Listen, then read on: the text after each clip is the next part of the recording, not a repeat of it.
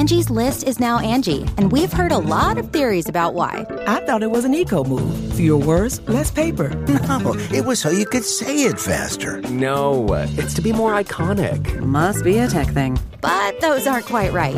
It's because now you can compare upfront prices, book a service instantly, and even get your project handled from start to finish. Sounds easy. It is, and it makes us so much more than just a list. Get started at Angie.com. That's ANGI, or download the app today. Angie has made it easier than ever to connect with skilled professionals to get all your jobs done well. If you own a home, you know how much work it can take, whether it's everyday maintenance and repairs or making dream projects a reality. It can be hard just to know where to start, but now all you need to do is Angie that and find a skilled local pro who will deliver the quality and expertise you need. Angie has over 20 years of home service experience, and they've combined it with new tools to simplify the whole process. Bring them your project online or with the Angie app, answer a few questions, and Angie can handle the rest from start to finish, or help you compare quotes from multiple pros and connect instantly, which means you can take care of just about any home project in just a few taps. Because when it comes to getting the most out of your home, you can do this when you Angie that. Download the free Angie mobile app today or visit Angie.com. That's ANGI.com. A spiritual hoax. I'm Rebecca Lieb. I'm Jason Horton. And this is Ghost Town.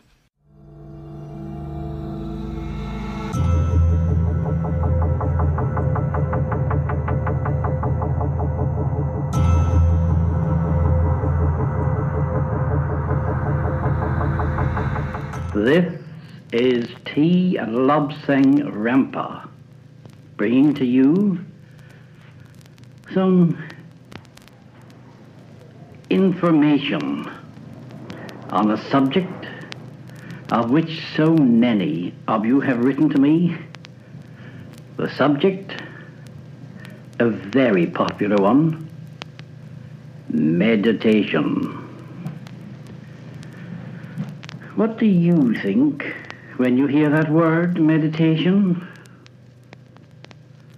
Do you think of some poor little scantily clad man sitting in a strange attitude, contemplating his navel? Do you? The book, The Third Eye, by Tuesday Lobsang Rampa, was published in 1956. It was his autobiographical account of growing up in Tibet and studying Tibetan Buddhism. Very popular book. Mm-hmm. Tuesday Lobsang Rampa was not Tuesday Lobsang Ramba. Uh-oh. It was Cyril Henry Hoskins, not a Tibetan Buddhist monk, was a plumber from England. And I became a little bit obsessed because it was essentially a hoax. Mm-hmm. But despite it being a hoax and people knowing that it's a hoax, and I'm using the word hoax, we're going to maybe call it something else, mm-hmm. It really doesn't stop the book from being sold. It doesn't stop it from being a book that people enjoy. Yeah. It's just such an interesting cultural thing when it comes to especially Westerners getting into Buddhism. Mm-hmm. Not a ton of avenues, especially in the mid-1950s. I mean, it's not like a ton of avenues in general, I guess. I mean, compared to maybe, Christianity or Judaism. Yeah. This book has done some good, I guess. It's this story of this guy who decided essentially that that's who he was. Yeah. He was this Tibetan monk. And people seem to be like, hey, this is how I got into Buddhism. And in 1956, what are you comparing it to? Exactly. Now, you have people that are, scholars of Tibetan Buddhism that would read it and be like, this is... Something's off. Mm-hmm. And it's not accurate, and it doesn't sound like someone who is actually who they say they are. So it's a very kind of interesting thing, like, who's really harmed? Nobody. Mm-hmm. But it's very interesting how Westerners are like, oh, I love Buddhism. It's so great. And where they're getting the information from is somebody that... Some plumber. That I think it's a thing where maybe he really did think that who he really was. It's a little bit of like people talk about alternative facts. Jesus Christ. Or really how they identify in a way. It kind of goes back to that. But that really only comes out after they're busted. Yeah. A little background on Tuesday Lobsang Rampa. He claimed he was born to a wealthy Tibetan family and age 7 had joined the Shakpuri Lamrisri in Lhasa. Pronunciations are horrible, and my Invisalign is in. So it's bad on many levels. Very sorry. He studied astrology, history, telepathy, hypnotism, reincarnation, and went through an actual operation to open up the third eye in the middle of his forehead. Damn. Book sold really well. But then people started to be like, say what? You heard him speak, and he's like, he sounds like a British dude. Yeah, I'm thinking like a chimney sweep.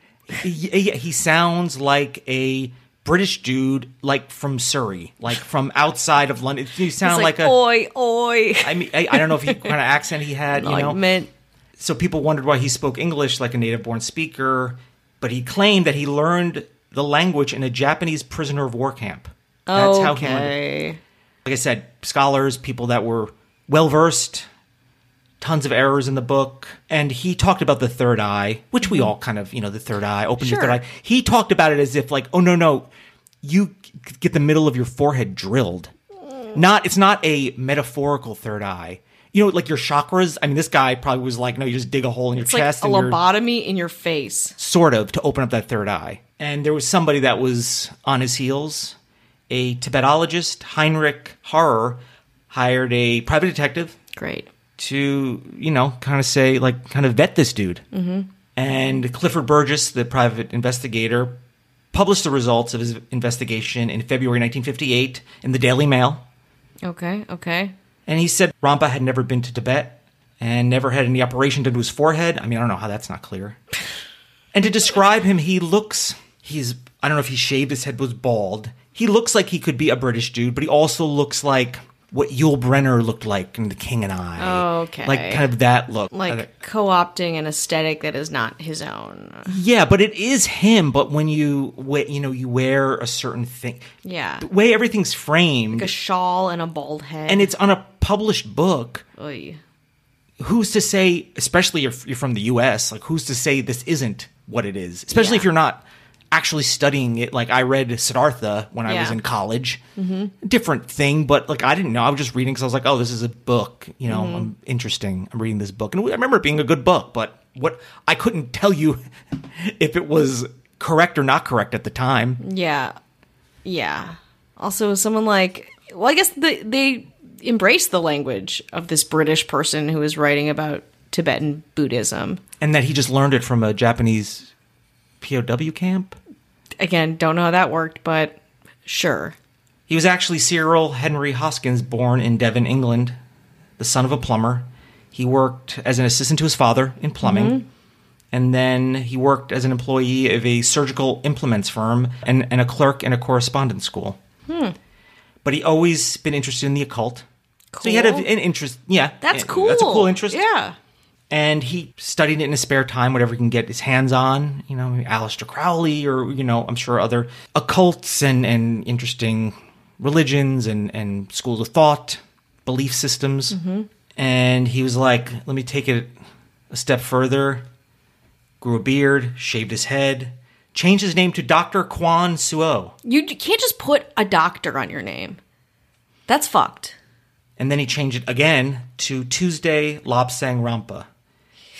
So it's like, favorite day of the week? Name that sounds Tibetan. Well, I think the Tuesday comes from the day of the week you're born in maybe Tibetan. I don't know. It's something like that. I'm not an expert, but I think that's where the Tuesday comes from. Okay.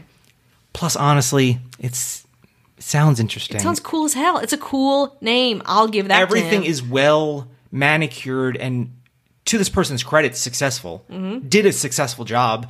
All sounds like some. I think he may have not even graduated high school from what I've seen, but you have to have a relative sense of intelligence. Even though he was kind of found to be not who he says he was, wrote 18 more books. Oh, damn.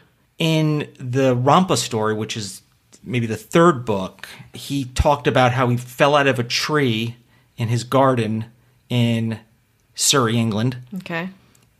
to photograph an owl. Okay. Sounds pretty cool. I like owls. And then he fell out and got a concussion. And then when he woke up, a Buddhist monk came up to him, and that's how that started. On a According to Tuesday. him, maybe it did, maybe it didn't. Yeah.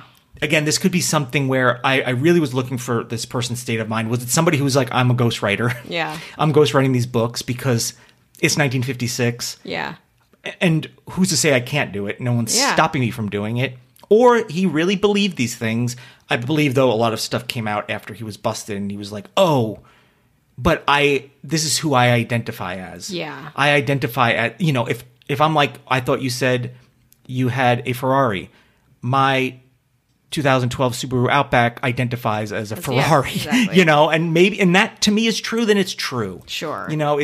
But it sounds like somebody who's like, listen, I like doing this. Mm-hmm. I, have a genuine interest in it. I already successfully sold one book and they're still selling. Yeah. Why don't I write 18 more of them? Oh my God, 18. It's very imperialist of him. It's very British of him. And again, I think for me, I just want to keep reminding myself this is 1956, mid-50s. And he found out in 58. Yeah. So we're still pretty closed off culturally. And If you don't read that Daily Mail article, the newspaper, if you don't actually read the actual newspaper, then how are you going to know in Southern California, in Chicago, in Montana, Florida? You're not going to know those things, but the books are going to fly off the shelf. Yeah. It's like he keeps calling me bloke and talking about copper piping, but the ideas are really real. And I look to see what people's point of view is, because people will still talk about this book as an introduction to Tibetan Buddhism. Wow. And I think either some people don't know, or they do know, but they're like... Still good. A lot of people overwhelmingly say, this is an interesting book to read. It's well written if you're not looking for accuracy, but it's something that some people got a lot out of. So it wasn't like he was like, Buddhism is like being up in a tree and falling out. And that's page 1. It was the stories were really interesting and well done. And I think it's also the emotional response you get from a book. Mm-hmm. Everything, you're reading it at the right time. Mm-hmm. I talk about that book, what is it, the Art of Not Giving a Fuck book. Yeah, God. And I never curse, that's the name of the book. It's one of those books, and, it's great if you get something out of it. But it's one of those things where you're getting it at a time where your emotional response is ready for it, and it's being delivered in a way that's impactful. Yeah. Whether you utilize any of it, whether it's actually useful or not, doesn't matter. But at the time, all those things are happening at once, and you're ready to receive it. And I think that's a lot of what happened with this book.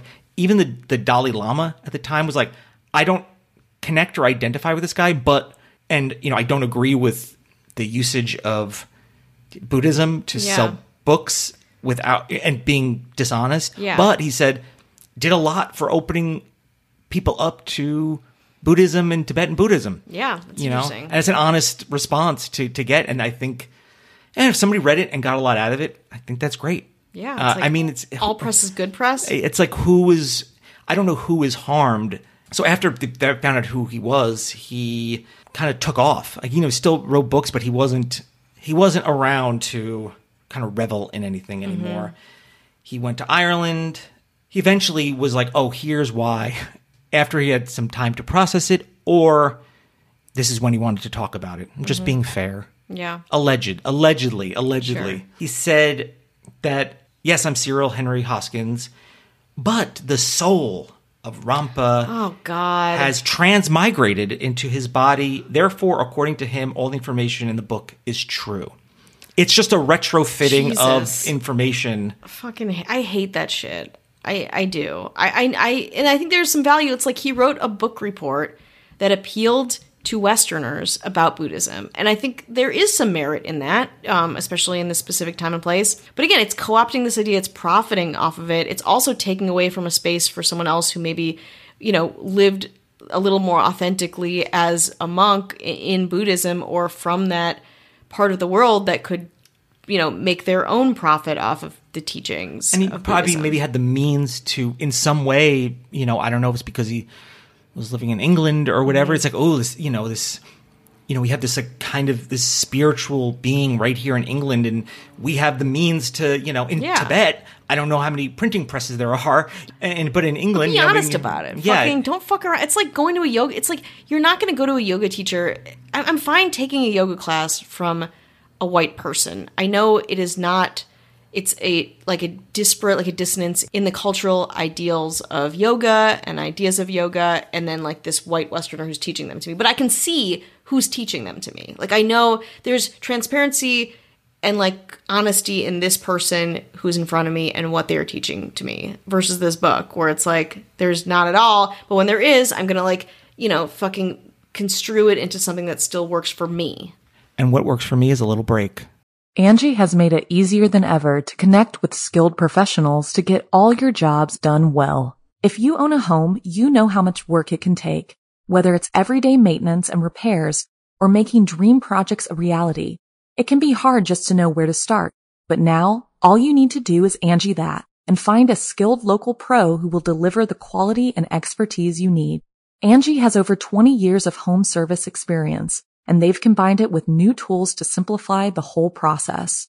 Bring them your project online or with the Angie app, answer a few questions, and Angie can handle the rest from start to finish or help you compare quotes from multiple pros and connect instantly, which means you can take care of just about any home project in just a few taps. Because when it comes to getting the most out of your home, you can do this when you Angie that.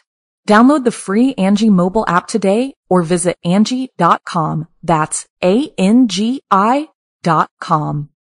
Hi, we're Eliza, Allison, and Carlin, and we're the hosts of Resolved Mysteries podcast. Our podcast follows the 80s and 90s television show Unsolved Mysteries, hosted by Robert Stack. We have a love for true crime and the unsolved. If you don't remember Unsolved Mysteries, we forgive you, but you don't have to know to get into our show. If you like true crime stuff, ghost stuff, alien stuff, or just stories about weird shit like Bigfoot, this is your podcast. The stories we cover range from totally ridiculous to truly heartbreaking. We do detailed research on all of the segments that Unsolved Mysteries aired, then drink some wine and give you the latest updates on every case. We talk about stories that will leave you laughing, crying, and occasionally outraged. Resolved Mysteries podcast is available on Apple Podcasts, Stitcher, or wherever you get your favorite pods.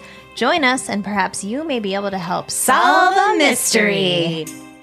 So in his book, Living with the Llama, L-A-M-A, it was described as being dictated to Rampa by his pet cat, Mrs. Fifi Grey Whiskers. Oh my God, this gets worse and worse. And then, he was still accused by the press that he was a phony and a con man. He went to live in Canada in the 80s with his wife, became Canadian citizens in 1973, and died in Calgary, Canada, in 1981 at the age of 70. Calgary is where my wife is from. Oh. She's in on it, I guess. Probably.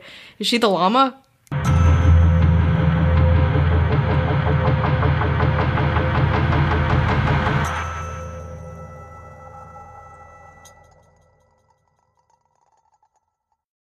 Join us today during the Jeep Celebration event. Right now, get 20% below MSRP for an average of $15,178 under MSRP on the purchase of a 2023 Jeep Grand Cherokee Overland 4xE or Summit 4xE. Not compatible with lease offers or with any other consumer incentive offers. $15,178 average based on 20% below average MSRP from all 2023 Grand Cherokee Overland 4xE and Summit 4xE models in dealer stock. Residency restrictions apply. Take retail delivery from dealer stock by 4/1. Jeep is a registered trademark.